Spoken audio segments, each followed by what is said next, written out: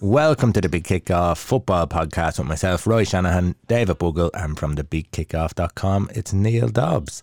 On Tuesday evening, Manchester United were beaten 3-2 against RB Leipzig to knock them out of the Champions League and in turn place a little bit more pressure on Ole Gunnar Solskjaer. But it was on the eve of United's biggest game of the season that grabbed most of the headlines, with Paul Pogba's agent Mina Raiola declaring in an extensive interview with Tbko that his time with Manchester United was just about up. Dave, it's not the first time that he has declared that Pogba needs or wants to leave Manchester United over the last few seasons.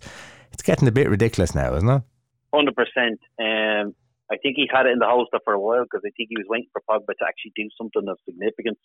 And of course, as we know, he has been waiting a while. So I think it's no shock that as soon as he scores let's face it, technically a brilliant goal on Saturday.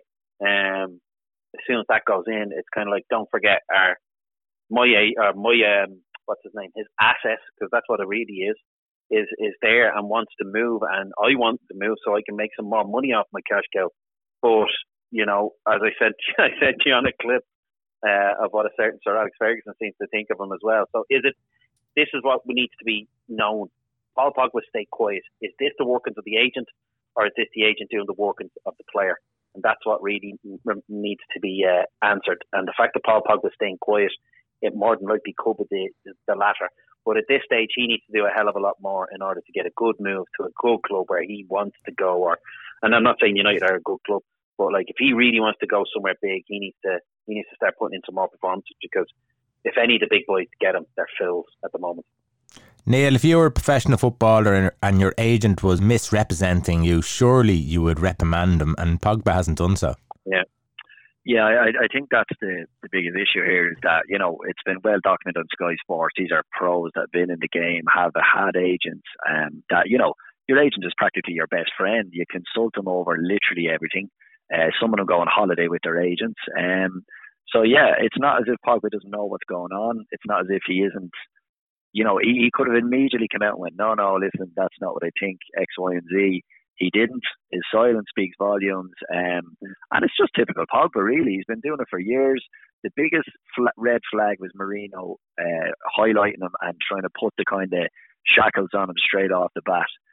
Make an example out of him. He wouldn't let him be bigger than the manager, and he's dead right. And it just shows, that they, you know, he's no remorse for what he does. He's plenty of time to come out and do something, or as they were saying, sack your agent if he's misrepresenting you. So, yeah, not a lot of sympathy there. Dave, what's your thoughts on Paul Pogba as a player?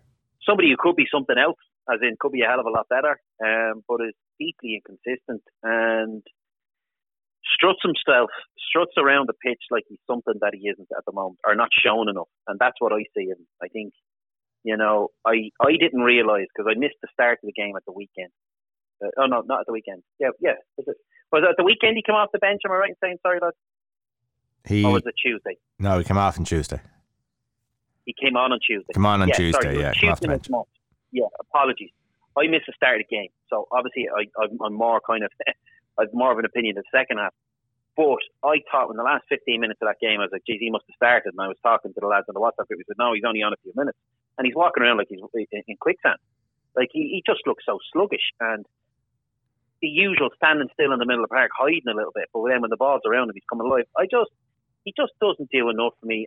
People can go on about Juventus. I've said it millions of times on this show and on the radio. I didn't see enough of him in Juventus, and even they can go on and on about France. He's never jumped out as me as a guy that I want in my team, or I want to get in my team, or he is a go-to guy if we're talking about top midfielders. He's never been that way for me. He shows the flashes, but he doesn't show the consistency that you really need to be at the very best, in my opinion. And the thing is, he was when over in Juventus, he's played the same amount of games for United as he has over in Juventus. He scored the same amount of goals. I think it's 34 and 175 or something for United. Same amount as he did over in Juventus. and yet they see him, or he has been seen, or it's been put out there that he was amazing in Turin. Yeah. And now you look at it more closely, he hasn't had a season where he's done brilliant. He hasn't stood out and drove a team on. His best goal scoring feat was 13 goals a couple of years ago, and I think a good portion of those were penalty kicks. So there's not a time where I remember Paul Pogba. Actually, I take that back straight away. There was a time, I think a year and a half, was it 2 years ago or a year ago, where he went about 6-7 games where he just played well near the Christmas time, and that was it. And this was on the back of some Raiola thing again or whatever, but he has never gone through a season where he has been consistent. Not once has he gone through a season, and that's not a good player, and that's the end of the story. And people talk about if you have talent, and you know he could be this and he could be that, but he isn't. I think that's the biggest thing. You'll always hear those supporters of Pogba point to the fact that he's a World Cup winner, as if that settles it all, and he's world class. End of story. But Pogba was a member. Frank LeBeouf. Yeah, he was. This is where I'm going to. He was a member of a World Cup winning team, like Kleberson in 2002, Stefan Guivert in '98, Jesus Navas for Spain in 2010, Mustafi for Germany in 2014, and none of these are world class players. You know, Pogba didn't win a World Cup.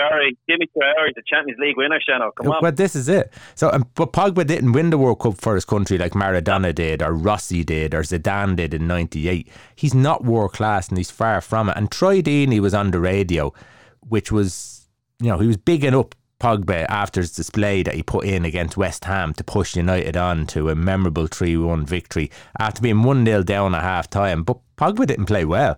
He did score a good goal, Dave, that you said that he has scored, and it was an excellent technique and what have you.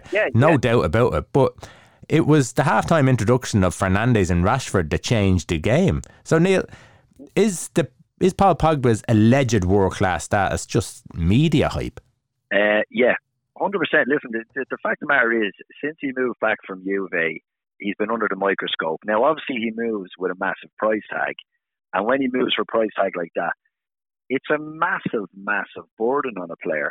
And I don't think he's ever lived up to it. And if you look at his stats, and you hit the nail on the head there, he had one season when Solskjaer came in where he played 35 games and he had 13 goals, 9 assists. That was probably his little purple patch where people went, geez, he has that in his locker. I think he might have bet City, he might have got 2 goals. I remember getting a headed goal.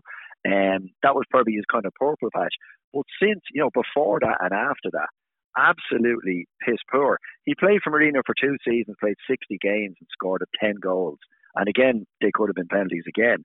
I just think, in fairness, like to give him a little bit of credit, I think in a good team like France, they're a well-oiled machine, and Juve, who are going for titles and comfortably the best team in Italy, I think he's a good cog in that machine. But I think in Man United, where you look at the way Fernandes came into the club last year and literally just grabbed it by the horns and went, I'm the man, I'm going to dictate play, I'm going to be the one creating, scoring goals, driving the team on. I've never, ever seen Pogba do that with Man United, and for sure never done it with France. Yeah. So, I think it's inflated price tag, inflated ego. He's a kind of a flair, he's the new age Instagram, that type of pin-up. But he gets a lot more attention for that than he does for his football. Dave, when you look, Neil's right, isn't he, there, about when you compare what type of player Pogba has been for Manchester United, you have to compare him to Fernandes and what he has done since he came into the team. And Pogba has never reached those heights. Oh, and then some in spades. Like with Fernandes, he's come in. Who cares about the penalties? I don't care. It's the rest of the performance and the vision and shooting on sight when he has it, and then playing for the team. He's very much come in and grabbed. He's come in and said, right, I'm a leader. This is the next step. If he wants to go somewhere else, who cares? Foreign players that come in, he's not going to be at United forever. But he's come in and said, I need to make my mark, and I'm going to make a mark for me, and obviously for the better of United. Well, Pogba is just, he can't even touch him in that sense. He just coasts. Like I said, I didn't realise he didn't start the game. He just coasts. And a bit like what we said last week about one or two other players. He gives you that one straight drive in the round to kind of almost keep you wanting more, but he'll never get any better than that. The one straight drive out of 14, and that's it. And you need to let it go. In my opinion, for him, you have to let it go. As I said, he's a bit like a YouTuber. He's more of a star. He's more of a celebrity than an actual true world-class footballer. Yeah. Neil, who buys Pogba? You look at PSG, you look at Real Madrid, and you look at Juventus. Surely Real Madrid aren't going to take a piece of him, not if he's the way he is. I'd be very surprised. Anyhow, Juventus, it's possible. PSG, most likeable? Yeah, again, this comes down to money, and he's moving in a time where, you know, even the rich clubs aren't spending the way they are. If you take Chelsea out of the equation this year, nobody really spent real money, the kind of capabilities that they've had in previous years. I don't think Madrid would touch him with a barge, Paul. The only reason why you link him with Madrid is because Zidane is there. But Zidane surely has an eye for a player that's going to improve his team, and I just could not see that move happening. Paris Saint-Germain are bet with money. I think that could be his only destination, in my opinion. Just the fact that he's a big name player, he'll sell shirts. You put him in behind Mbappe and Neymar, and you might get something out of him, or they might think they get something out of him. And in the French league, he'd be a massive star over there anyway. It's not as strong. And then, after that, I don't know, Juve said they might take him back. But what money would you reasonably buy Paul Pogba now? Like, I mean, what would you actually value him in the market? If someone said to you, well, on the other hand, look at Van de Beek. I just don't see. I couldn't see Juve taking him. Whether you took a massive loss just to get him off the books, but their hand has been forced massively now, and that's not in a good situation for United. Well, in the same group, PSG and Istanbul played on the very same night and got called off within moments of starting, I suppose, within 14 minutes of the game starting. Alleged racist comments thrown the way of an assistant manager. Dave, what do we make of this? I suppose the two teams in support of each other. What do you make of the whole thing? Yeah, like the referee looked like he froze a little bit when he came over to the sideline, because basically what happened, Pierre Weber was sent off, and I'm not actually 100% sure why. I presume it was. I'm not actually. I don't know what. And then the referee came over to see what was going on, and according to the fourth official, he referred to them as kind of like the black one there, or the black man, or whoever it was. I don't know exactly, but he used in Romanian the word for black or something like that. And then all of a sudden, all hell kicked off. And why did you call him this? Why did you call him that? Why you wouldn't say that the way? And we all seen the rest of the pictures, but. Then the players came over, and Kylian Mbappe was one of the main ones on the PSG side of things, and wanted to say, yeah, let's walk off the pitch with them, or let's go hand in hand with them. And they all went off, and then there was potential that they were coming back at 9 o'clock. They had a new fourth official. The other guy was going back into the VAR. They said, no, we don't want them involved in the game in any way, shape or form. And then they had another official who was going to get into the truck, and then it looked like it was all going to go ahead. And then it was a case of, right, no, don't get a brand new set, and we'll start again the next day. And as I said in one of the reasons why it should be brought up, I think the biggest, regardless, without knowing the full facts, two things I thought of after the game from it is all of these refs and fourth officials are all mic'd up. So why can't they maybe start recording them? So that if something like this was ever to happen again, you hold on to the tapes for a day or two. You give them 24 hours to kind of go, listen, I think the referee used foul and abusive language towards me, or derogatory language towards me, and they could go back to the tapes and say, right, we know what he said, and now let's look at it and punish or strike it off accordingly. And then number two is referees and officials are seriously well prepared for this. They know exactly who their opposition, or not opposition, who the teams are, who the players are, who the managers are. I don't know the exact protocol before a game, but no doubt I'm sure they meet the captains to go through various bits and pieces, maybe even the main men. But he should be very much well aware who the assistant manager is, and that should have been the ultimate thing. He just pointed over, even if it is something as simple as trying to describe him as merely that man over there, the black man over there.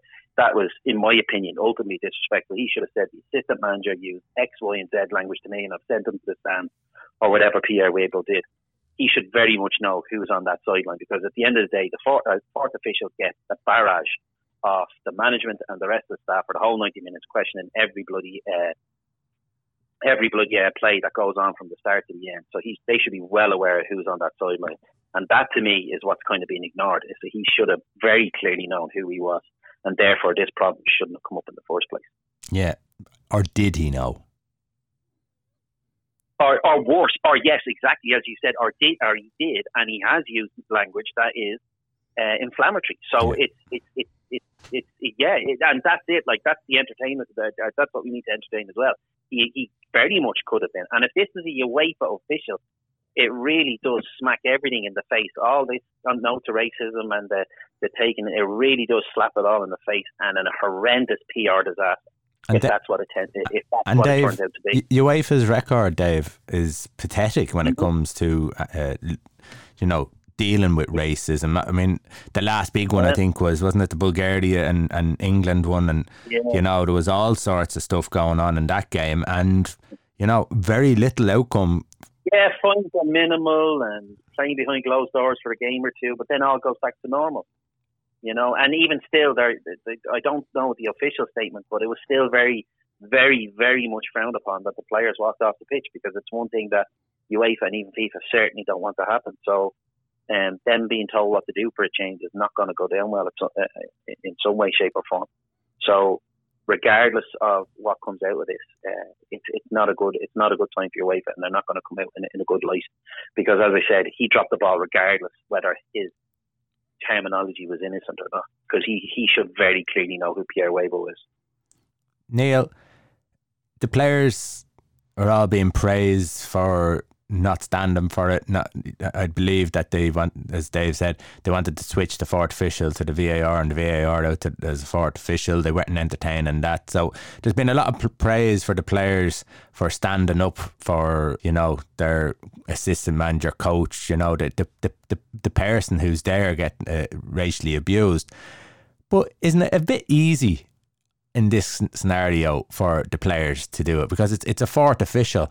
And when you see the likes of, we'll just say, the Suarez thing, or it will go the Cavani thing, or you'll go out in Bulgaria where there's all sorts of stuff.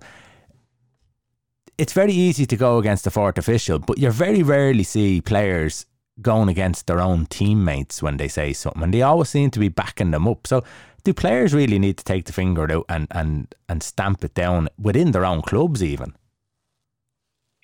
Yeah, I think there's an argument for that. I think there's a dual edge here, and I think you're hitting the nail on the head, the fact that the fourth official, it's just a pity that the first team to walk off the field was based on a fourth official and not based on something like crowds with chants, or some sort of verbal abuse from the sideline, or, as you say, the individual players themselves, their teammates, or an opposition, that it wasn't highlighted in that way. This, to me, feels a little premature insofar as I would have liked to see a big display when something happens like that. Definitely with a crowd chant. There was a couple of scenes last year, I think, with Chelsea and Spurs, for example, where things were thrown on the pitch and stuff.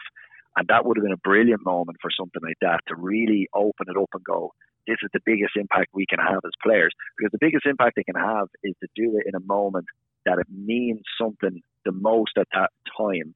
And maybe this wasn't, it was the right time for them at the time. They had to do what they felt was right. But it would have been, more helpful to the movement if they had a bigger opportunity and took a better opportunity, I guess, to do it, which obviously can't be helped now. But that said, I think the players can only do so much.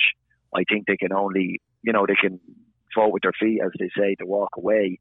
But this really has to come from higher up. It has to come from the people that are running the organisations, proper bans, proper surveillance, identifying people that are doing it, all across the board, from the chants to the individual to the collective to everything. And I think it has to be a higher stance before we can say the players are a bit more responsible. They definitely have their part, but I think it has to come from higher up to really stamp it out. Yeah. Neil, I'll stay with you. Manchester United, do they keep faith in Ole Gunnar Solskjaer, or is it the right time to think about a change? I think they will be thinking of a change, but just the higher up people will not be thinking of a change. I mean, as a fan, right, and as a supporter. And now look, we watched Liverpool get mismanaged for years, and with a couple of managers come in, say Hodgson come in, and you just knew he was a safe pair of hands, that you weren't going to go anywhere with him. And some managers get appointed to clubs, especially the top kind of 4, top 6 clubs, and a manager comes in and you're kind of going, from an opposition point of view, and if I put my Liverpool hat on, and I don't mean to be, I'm delighted he's staying, but I don't feel threatened whatsoever having Ole Gunnar Solskjaer, the manager of Man United at the moment. And I think for the first time in a while, rather than just saying they were unlucky or they were sloppy or whatever, he made massive mistakes in that game the other night. He was completely found out. And I think it was highlighted with the substitutions that he made.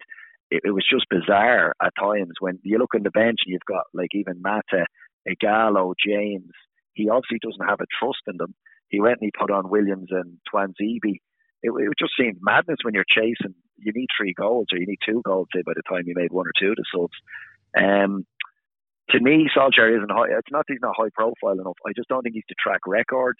And obviously then there's wider things in the club where he doesn't have the boards back in the way that they don't build a team going forward. They don't have an identity of who they are. They don't seem to target the right player. That's highlighted with the Van de Beek signing. Yeah, for me, I just don't understand. I understood the nostalgia when they brought him in originally. Caretaker boss, move him on and bring in someone with a bit more quality. And I don't understand why he's still there 2 years on. The only thing I would say is that his points ratio is actually really high, and since he's come in, he has one of the highest points amounts over the last couple of years. The problem is, as I said last time, I don't think he's learning. Again, he changed his formation, inconsistent again with his formation. 3 at the back, 2 wing backs. Wan-Bissaka, brilliant defender, terrible going forward. It was like a fish out of water, didn't know what he was doing there. 2 up front, it just didn't work at all. He was all over the shop, and as you said, his substitutions. 3 left backs on the pitch, but 3 chasing the game. 3 of his substitutions were defenders being brought on. I'm getting baffled now, and I said I really hope he turns it around. But I'm more and more every week. I'm failing to see how that's going to happen. Anyhow, they are out there. Right. Yeah. Can I ask you a very quick question about Aaron Wan-Bissaka, because you said he's a great defender there. Like, he wasn't the main instigator for all 3, but he played a part in all 3 of them goals being conceded, and that's the most I've seen him in a while. And then I seen him against Brighton, and Solly March and Trossard just had a free run of the right wing. Is he that good of a defender? I don't watch him enough, but anytime I've seen it, I've been distinctly underwhelmed, and I'm just wondering, is it just because I don't watch him enough, or is he a decent defender? Yeah, with the game the other night, he didn't know where to be. His positioning was all over the shop. He doesn't play wing back, so while you're right, he is at fault for, I suppose, positioning and stuff. Generally, 1v1, he's brilliant. Absolutely, 100%. I've seen him a ton of times now to know that 100% defensive blocks, tackles, excellent. But yeah, no, to be playing on the right hand side of midfield basically is what he was playing. He was all over the shop and discombobulated, we might say. I would definitely blame Solskjaer for putting him in that position. You said against Brighton, I can't remember the Brighton game. Was that early in the season? Yeah, it was early in the season, but it just they were just getting so much joy there, and with Trossard and Martin should have got more out of the game. But I wasn't like singling him out, but anytime I've seen him, I haven't noticed him. And I'm like, obviously we probably notice more on the attacking side of things. So it's I trust you, but it's one of them things where everyone says that one tagline about every player, like Pogba, he's great in Italy. It's like Wan-Bissaka. It's the first thing pretty much 95% of fans will say, very good defensive fullback. And I'm like, okay, but is he though? Yeah, and that's the only reason why I'm asking. Yeah, I would say 9 times out of 10 he is, a 7, 8 out of 10 at least. obviously there is those 6 and 5s. So, but no, I'd say more often than not that he is solid at defence. No, that's not saying that in his attacking ability, he hasn't learned how to cross a ball. He hasn't learned how to get by someone and create a bit of space. He does it once every 30 times maybe, you know, but more often than not he gets the ball and he passes it backwards. So there's a lot to work on going forward. So yeah, no, yeah, I'd be confident on that one, Dave. Again, if you look at the whole, Luke Shaw comes back into the team and he's playing in the back three. I don't even rate Luke Shaw. I don't think he's that good. I think Williams is better. Tellez is better. I'm not sure why Luke Shaw was placed back in such a big game. But listen, that's, you know, you live and die by the sword. The manager has to pick his team, and in fairness, he's had loads of good results. And I said last time we were on, they beat West Ham, they'd lose against Leipzig, and they'll probably beat City now at the weekend. And he just seems every 2 weeks he just does something to hang on to that job, or, you know, to give people the faith that, oh, you know, we are making progression. He wins their game in hand. They're 2 points off the top. Yeah. Yeah, that's the strange thing. They won their last 4 in the league. Yeah, no, it's just such a weird time. It is, and it's very just good away from home as well. Yeah, and that's it. And I suppose you'll know a lot now after the game at the weekend. City have Aguero back. They have a centre forward, so that's going to be huge for them. So it'll be an interesting game. I probably can see a draw in that game, but anyhow, nonetheless, they're out of Champions League and they're into Europa football. Real Madrid scraped through, beating Mönchengladbach, and Zidane's job was on the line over the last couple of weeks. They were miles off in La Liga. They were looking like they mightn't even qualify for the Europa League and the Champions League, but he's got results. I think they beat Sevilla there the other week, and they've got a couple of results in a row, and they're only 6 points off top. I think Tbko are top in La Liga, and they've qualified now, so there's a little bit of pressure gone off. The former Real Madrid president, Calderon, isn't it? He was on the radio this morning, and basically what he said is, with Real Madrid, he was very close to probably being gone, I suppose. There was a lot of talk about it, and he says it's Real Madrid don't win to be happy, to get pleasure out of it. Real Madrid win because it's insisted of them. So it basically, you know, that's the way it is over there. You have to win. And it's a bit like up in Scotland with Celtic. Neil Lennon's getting away with blue murder up there because it's exactly the same up there. Second place is nothing up in Scotland. So, and we might come back around to that. But anyhow, Real Madrid have qualified with Mönchengladbach second. Dave, who do you see in the Champions League? Who do you think is going to win it, and who's a dark horse? Oh, right. Win it, I suppose we have to take the safe option. If I can give one or two, the safe option will be Bayern Munich. You know, 16 out of 18.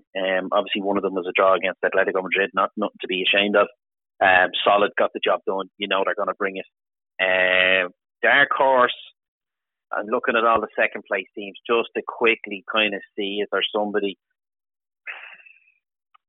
This year, I'm not saying it's a boring year.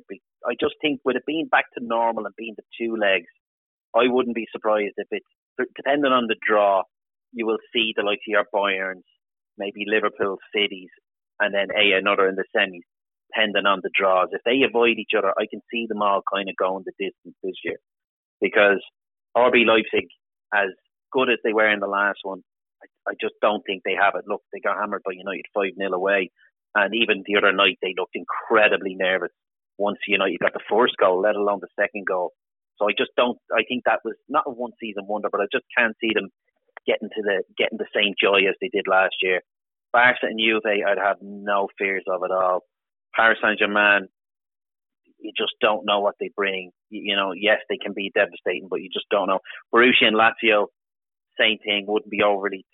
Chelsea and Sevilla, yes, if Chelsea keep the momentum going, yes, they could be potentially a dark horse because we don't look at them in Europe. Liverpool, Atalanta, yeah, a bit similar to last year, but a bit like RB Leipzig. Can't see them going that distance again. I think the one game was the big one, so obviously Liverpool there.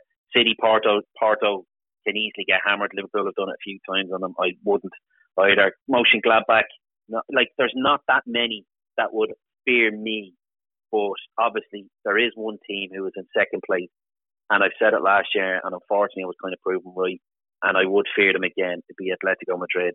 They're just an awkward team who very much play in a style that would that really do damage to us, as me as a Liverpool fan. So even though they're not really a dark horse, they might break away from the obvious choices of a Bayern, maybe City, Liverpool. What do you reckon there? Yeah, I can't really argue with that. Bayern are the standout. If I was going to go for a dark horse, I think Chelsea, even though they've no pedigree in it in the last few years, I think they could just be a good cup team. I think they're going to be very strong. I think they have a very, very strong squad. They're after improving their defence a lot. But if you look at their midfield, they've really got a lot of talent in there. And I think they're going to take a bit of beating. It just depends whether Lampard kind of has the news to get them through some of the big ties, like the likes of, like, if you look at Liverpool Atletico last year, that was an absolute battle of titans in the game. Could Lampard bring Chelsea through against an Atletico or against, one of the higher power teams, even a Juve, a Paris Saint-Germain? I think it'll be a big step up for them, but I think they could do well. Outside of that, I don't really fancy anyone else, to be honest with you. I think they all have their faults. City, I would say, sooner or later they're going to push on to a final. I think they're very close. It just depends what their form is after Christmas. They're getting it together the last couple of weeks. But yeah, they could be dangerous. And on their day, they taught Madrid a lesson last year, and then they kind of bizarrely went out. So I think, maybe Bayern, and then maybe put City in a kind of a close second, and then Chelsea is a dark horse, but just because they've got a lot of talent this year. Dave, World Cup draw made only a matter of days ago. What did you make of it? It's always a great occasion, isn't it? You just can't wait to see the World Cup draw and the World Cup. And see some ex-player struggle to open the ball. I didn't see it live. I'll be brutally honest, because I couldn't get away from that second work phone. But I eventually jumped in. Look, overall happy. At the end of the day, number one seed is always going to be a tough opponent, no matter who they are. And as regards second seed, there's a couple there that you wouldn't have minded. And in my opinion, Serbia was one of them. And then Luxembourg, Azerbaijan. Luxembourg are getting more and more awkward, but if we're going to be honest, we'd want to get the 6 points off them. And Azerbaijan, a bit of a tough travel, but the pedigree's not. You'd have to take it. Like, at the end of the day, it's only 8 matches, not a lot of room for error. So it's going to be a tough task, because of the fact that literally our first game is one of our biggest ones, and that's Serbia away, because that's who we're in theory going to be competing against to try and, let's be honest, more than likely go for that second spot. But and then obviously Portugal, a bit of star quality and getting Cristiano Ronaldo with a bit of luck with some fans into the Aviva. So just from the get-go, I'd be relatively happy that we're bang in the middle of the race to at least get that playoff spot, obviously behind Portugal, as I think we'd all agree. Yeah, and just for anyone who isn't from Ireland, we're talking about the Republic of Ireland. There's some other groups as well, apparently. Also, Neil, we have Qatar. Oh, yeah. There you go. All right. You're not going to add that to that, Neil. That's fine. Not really, no. I'm not. I'm not overly awed by the World Cup draw, man. It just feels like a million miles away at the minute. So, yeah. Yeah. Gosh. It's like summer football coming in the desert. I don't know. That's brilliant. All right, Neil, you just chill out there. Dave, can Ireland?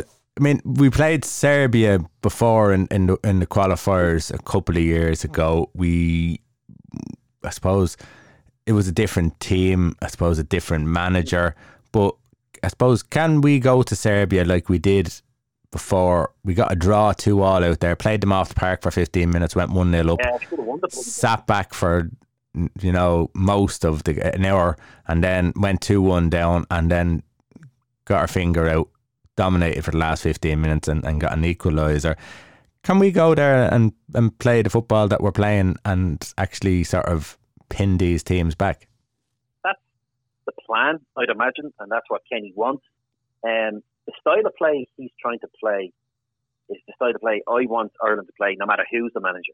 Because when you look at it, right, most of our games, and say, for example, put Qatar into this now, so there's 6 teams in the group, you're playing 10 matches. So 8 of those 10 matches, realistically, you're playing teams on your level, a little bit higher, a little bit below, but on your level and below. So therefore, you want to play positive, remotely attacking, like, I'm not saying always attacking, but positive, trying to win the game football. And then the way Trapp and, say, O'Neill constantly played, where let's not lose is the most important thing, you play that more so, or a bit of a hybrid of the two against the top opposition, which is only 2 matches. And then any points we get out of there, in my opinion, is a bonus.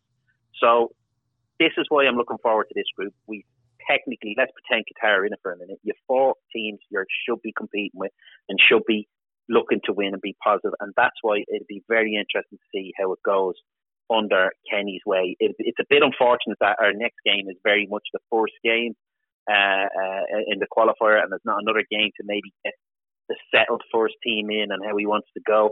But the way he wants to play has me looking forward to it a bit more, because you watched the traps on O'Neill's and even a little bit of McCarthy's, a bit more negative, kind of make sure we don't lose kind of attitude. We would slip up at least once or twice against Luxembourg, Azerbaijan and Serbia, because we don't play with a bit more positivity. So I'm very much looking forward to it. And yes, there's no reason why, even against Serbia, because, as I said, there's no room for error. 8 matches. I'm not saying we're writing off 2 of them. Any point against Portugal is brilliant. And Portugal have it in them to have that one little hiccup in every qualifying. They always have that one little surprise result. So it'd be great if it was against us. But we have to hit the ground running. So we can't afford to just go there and just play ultra safe. Don't lose at all costs. So yes, I'm expecting something that what we've seen a bit like in our preliminary, or not preliminary, bloody playoff match, where yes, we're in the mix and we're more than a match for Serbia. And if it goes our way, it'd be great to get a win. But as long as if we can get a point out of it, superb, because then Luxembourg are home. It's a great, if we can a minimum have 4, preferably 6 points at the start, it really sets us up, because there is very little margin for error with only 8 matches. Yeah, Neil, Group C, Italy, Switzerland, Northern Ireland, Bulgaria and Lithuania. Northern Ireland up against it there, I think. Yeah, I think it's a worse group than what we got for sure. Anyway, Switzerland, you never know what you're going to get. Sometimes they look red hot in the qualifiers. They've upset a good few teams. I think they're very good at home. Northern Ireland are going to be up against it. I mean, you know, they're going to be, at least we're saying Serbia, it's going to be us and Serbia. Let's hope it is at the end of the day. But at least we only had Portugal as a kind of a big hitter. But I don't know. I think it's a difficult task when you've got 2 way higher seeded teams that are playing better football, better players. Like Northern Ireland, they're a bit like us. They seem to struggle to get goals. They were relying on extra time, you know, and penalties and all that to get through to even the knockout stages of the last campaign. So, tough one to call, but you know, you never know what can happen. Bit of home form for them to do well, and might give them a kickstart. Group E is Belgium, Wales, Czech Republic, Belarus and Estonia. Dave, Wales, can they be confident on that one? As in to top the group? To qualify. Well, qualifying is going to be very hard if you don't top the group, because there's only 3 spaces, and it's going to be the same semi-final, final format in the playoffs, and only 3 of the how many? 1, 2, 3, 4, 5, 6. 3 of the 10 runners up are actually going to get through. So you'd fancy them for second at the moment, because obviously Belgium, the team that they are expecting to top the group. Czech Republic are a bit of a shadow of some of their past glories. Belarus and Estonia, you've got to fancy yourself again to at least get second in that group, providing they keep the form that they have, and if they can get a tune out of Bale, because he's gone a bit quiet with Wales. Obviously there's been injuries and stuff as well, but if I was them, I'd be pleasantly confident of a minimum of second place there. Yeah, what about, Neil, Group I? England have Poland, Hungary, Albania, Andorra and San Marino. Bottom 2 shouldn't cause any problems. Albania, you never know, but Hungary and Poland, could there be an upset? Could Poland sneak a top place here? No, I think England are going to. You know what it is? England always seem to comfortably deal with the group stages, and I don't know. Poland could upset them, but they seem to be very, very polished in group stages. England, I can't remember the last time where they struggled. And look at the quality that they have at the moment. I think Southgate has a clear idea what way he wants to play. I think he showed that in the last few games. I think it's a big addition to them playing them kind of Nations League games, that he's getting to toy around with his team a bit more. But the talent he has at his disposal at the minute is literally second to none. They've even got creative midfielders nowadays where they never had them since the likes of Scholes and them retired. I fancy England strongly in that. But yeah, I think Poland will push them, but England all the way for me. Group F, see Scotland, who are in with Denmark, Austria, Israel, Faroe Islands and Moldova. Again, Dave, can Scotland make it out of this group? They're on the up, and hopefully if they have a half-decent Euros, it could be a nice little... Well, actually, that's going to be starting this qualification before the Euros. I was going to say it could be a catalyst to push them on. But Denmark are one of them sides that, yes, it annoys me that they're top of it. They've never intimidated me. I know we don't necessarily batter them either, but I wouldn't be scared of them either. Austria is something similar. Like, it's one of them groups where the teams that are above them aren't light years away from them. They've got a fancy that they can minimum split the two of them. Now, Israel would probably have a similar feeling as well. They are an awkward side. But, compared to some of the other draws they could have got, I would be a little bit more confident. It's going to be a tough ask, but they definitely, with the fact that they're on the rise and qualifying, there's no reason why they can't potentially, at the very least, split between Denmark and Austria. Yeah. Premier League is, well, this time of the year, even though it's the winter, it starts to hot up now with unbelievable amount of games that are to be played over this Christmas period. Dave, who can make a move over the Christmas period, and who are you expecting to step up to the plate? Yeah, it's very interesting now. Europe is done. Obviously, I know first week or two in January there's the FA Cup, but it definitely feels like, right, business is now it's time. We've jockeyed for position now to try and get in. Now it's ready to get into the stride. You would expect your Liverpools and Cities to try and start get going previous form. If they were to somehow get into some of that previous form and maybe go on a 5 or 6, 7 games on the trot, you could see them getting a little bit of a gap and then maybe deflating some of these teams. But the way the league has gone this year, you just never know. As I said, look at United. Like them and Man City, like if they win their games in hand, all of a sudden everyone's within 2 or 3 points. You'd expect somebody to keep, like City with Aguero coming back, that could be a very interesting one. They put in a strong performance against United and not just beat them, but maybe beat them by a couple of goals and be a very City-like performance of Slick getting in behind, very the ticky-tacky stuff. Some, like City very much, they score early. All bets are off, in my opinion, against any team. That's when they seem to they click into gear. The longer it goes, they do stiffen up and they can tend to fluff their lines, and I think that's when they drop points. So if they start strong against United, I'd be very fearful. So I'd expect them to get going, especially with the fact that Liverpool, obviously as a fan, you want to see them get going, but with the injuries and a few of it's still a bit disjointed. Although I always try and play it down because it's just what you're used to over the years.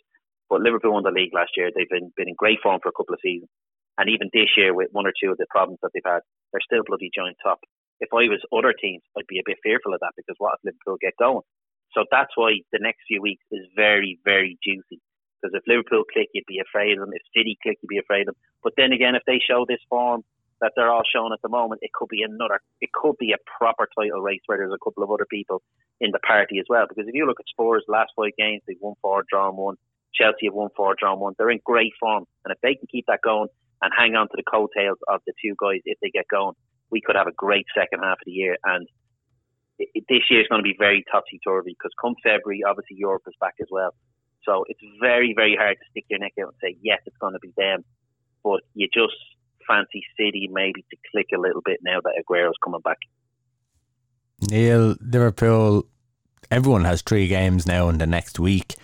Liverpool have Fulham, Palace and Spurs. What are you expecting from them? It's easy to say expect 2 wins and then God knows against Spurs. I think Spurs is obviously the highlight game and they're going to have to be absolutely on their game. If you look at what Spurs are after doing to City, look at what Spurs are after doing to Arsenal. I think for Liverpool's perspective that the Fulham game should be fine. I think Liverpool are still playing well. It's a funny thing, we went into last week's game against Wolves and all the other teams around them won, and you were looking at it going, geez, you could be in whatever fourth or something like that if you lose. And everyone was expecting Wolves to go to Anfield and really, really push Liverpool. And my God, Liverpool literally blew them off the park, which was massive relief. And yeah, why did we not expect that? So I think they're still excellent in the middle to forward. We've question marks over the back line, but the back line are playing very well at the moment. They're obviously drilling them week in, week out. But yeah, no, the Spurs game is pivotal more because the Mourinho way of doing well and progressing in the league is not to lose against the top 4, top 6 and then beat everybody else. And they're just going to sit back against Liverpool and play the way they were in the last 2 games, most likely the City game. I have a good quote for you, someone seen online, Shannon. He said, Spurs are just Burnley with Kane and Son up front.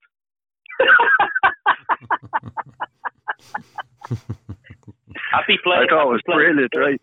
I like that. And you know what? There's an element of truth about it because they're playing a back 5 and then on front of the back 5 they've Højbjerg and Sissoko, and they're playing in a kind of not a wide left, wide right, but an inside left, inside right. And then they have Kane sitting in front of them, who's fouling everybody left and right and breaking people up there, jumping over the back of them. And then Son breaking like a lunatic. Well, their acid test is going to be when one of them is not in the side. And as you said, 3 games coming very, very fast. It'll be interesting how Mourinho himself, because I think Liverpool can rotate their front 3 now. And they can't rotate the defenders so much, but they can rotate the front 3. They can rotate their midfield once they keep them fit and Keita's back in. But can Spurs rotate Son and Kane? And that for me would be interesting what Mourinho does in the previous 2 games to set himself up for that Liverpool game. Yeah, that's going to be it's going to be really interesting. It'll be a great game on Wednesday night. Manchester United have City, Sheffield United, Leeds and Wolves, and they're not easy games, so it'll be interesting to see how he gets on there. And it probably beat everyone bar Sheffield United. It's just the way they rock. Arsenal, Dave, where do you put Arsenal? What are Arsenal now? They're not a good team now, are they? No, and they're in a worse position probably in the league than when he bloody started as well. Like, it's just, we were talking at the start of the season, and certainly I was going, I'm starting to fear Arsenal again for a change. They're starting to show something, a bit of metal, and now it's just completely gone full circle. Aubameyang can't even hardly get a shot in on goal, let alone score. Pepe is completely gone off the face of the earth. He shows up at the Europa League on a Thursday night. Lacazette, non-existent. It's just very surprising what's going on there. And Arteta, it's almost a little bit parallel and probably worse than, say, a Solskjaer. Something similar, ex-player, kind of coming in a bit wet behind the ears and doesn't seem to have the answers at the moment and to turn it around. And you can see he's keeping a very calm exterior, but you can see it's starting to crack a little bit, and it's bothering him when he's on interviews and stuff like that. So you look at them in the league table, they're literally 15th, and their league form is they've lost in the last 5 games they've won, and then lost 3 and drew 1. And they're struggling. 7 points off relegation. Most importantly, 8 points off the Champions League already. 6 defeats in 11. Like, it's not good reading. Really not good reading. Only scored 10 goals in 11. Now, they've only conceded 14. They're still a bit miserly in defence, but that's probably potentially their only saving grace. But it's once again, you kind of go, where do Arsenal go? Like, where do they go? What do they do? And if somebody says they need to get somebody with a bit of bite midfield, I swear to God, I'm going to punch them, because they need everything else. They need a bit of everything. They need everything across the board. Arteta should be in trouble, in my opinion. Like, it's really very strange how they've fallen so quick from a bit of a cup run and then obviously winning the Community Shield. And when you, again, this is, Ray Parlour was on the radio there the other day, and he was calling for Mesut Ozil to be brought into the team. We need creative players. Mesut Ozil's there. What is wrong with people that they can't realise that they have like goldfish brains, that they can't remember that this player was like Paul Pogba, who was ghosting around the pitch, not interest on the same money as well. I don't know if that's anything got to do with that, but ghosting around, doing nothing. And the reason why they pointed the finger at why they weren't doing it was because of the likes of him not working for the team. And Arteta's come in. Every manager who's been in has left him out of the team, and yet an ex-player like Ray Parlour, who was the complete opposite to him, who worked his arse off on the pitch. Is it just desperation now? A mixture. I'd say it's a mixture of desperation, but I think sometimes, and especially obviously we're in this game ourselves a little bit here, but I think sometimes they try and, I'll say something a little different, and I'll try and say something to be clever. And Ray Parlour probably genuinely thinks he's trying to be clever by saying that, but deep down we all know that that's not the case. It's like he's rotting away for a reason, and he should stay that way at Arsenal, in my opinion. Like, if he was to come in and start playing well, it'll be for no other reason than to spite Arteta. It won't be for, or to make sure he gets another ticket to ride somewhere else. Do you know what I mean? Basically, and get another meal ticket somewhere else. It won't be for anyone's benefit. And deep down, it will just say, I'd almost love it to happen, just to show everything that's wrong with so many footballers nowadays in the game. But then again, he's staying very quiet, so he's probably quite happy counting his money. But yeah, I think with Ray Parlour, he's trying to sound clever when it's not worked. Neil, Southampton, 5th place, 20 points, only 4 points off the top. They've got Sheffield United this week. I think they have City during the midweek games, but there's a couple of games after that. City after that then. But they've got a couple of games after that where you think, well, Fulham away, these are the type of games they could gather up points. Can you see them sticking around, or are they going to drift back into mid-table mediocrity? Do you know what? I was looking at them. I actually love watching Southampton play at the moment because they're playing with a kind of a freedom. They remind me of Sheffield United last year when they picked up so many points early on, and after that they just kind of played fearless football where it didn't really matter. It's like kind of a shot to nothing type of scenario. I think their manager is deadly. I think the way he's pulled them back from that height that they took off Leicester many moons ago now, and the way he has them playing football, attacking, like they are a very, very high press, high line, all out attack team. They get undone every now and then. I know Spurs did a number on them, but against the likes of your Fulhams and your Brightons and that, I think they're more than a match for them. And they've got that many points now where they're practically safe already, barring a complete collapse. I think, against the bigger teams, they mightn't be turning over Chelsea and Spurs, but I think against the kind of lesser teams, I think they'll beat most of them. They've set themselves up. I don't see why they shouldn't. They've got goal options. I think if they can keep Danny Ings fit, I know he missed a game or two there for injury, they can keep him fit, that gives them a massive, massive plus, because the form he's in is actually unbelievable that he's kept it going this long now. But yeah, I like the look of them. I like the way they attack. Ward-Prowse is excellent in set pieces. They're good defensively. I think they can be thereabouts. Now, I'm not saying they'll break into the top 4, but if they're 6th to 8th place, that'll be a brilliant season for them. Yep.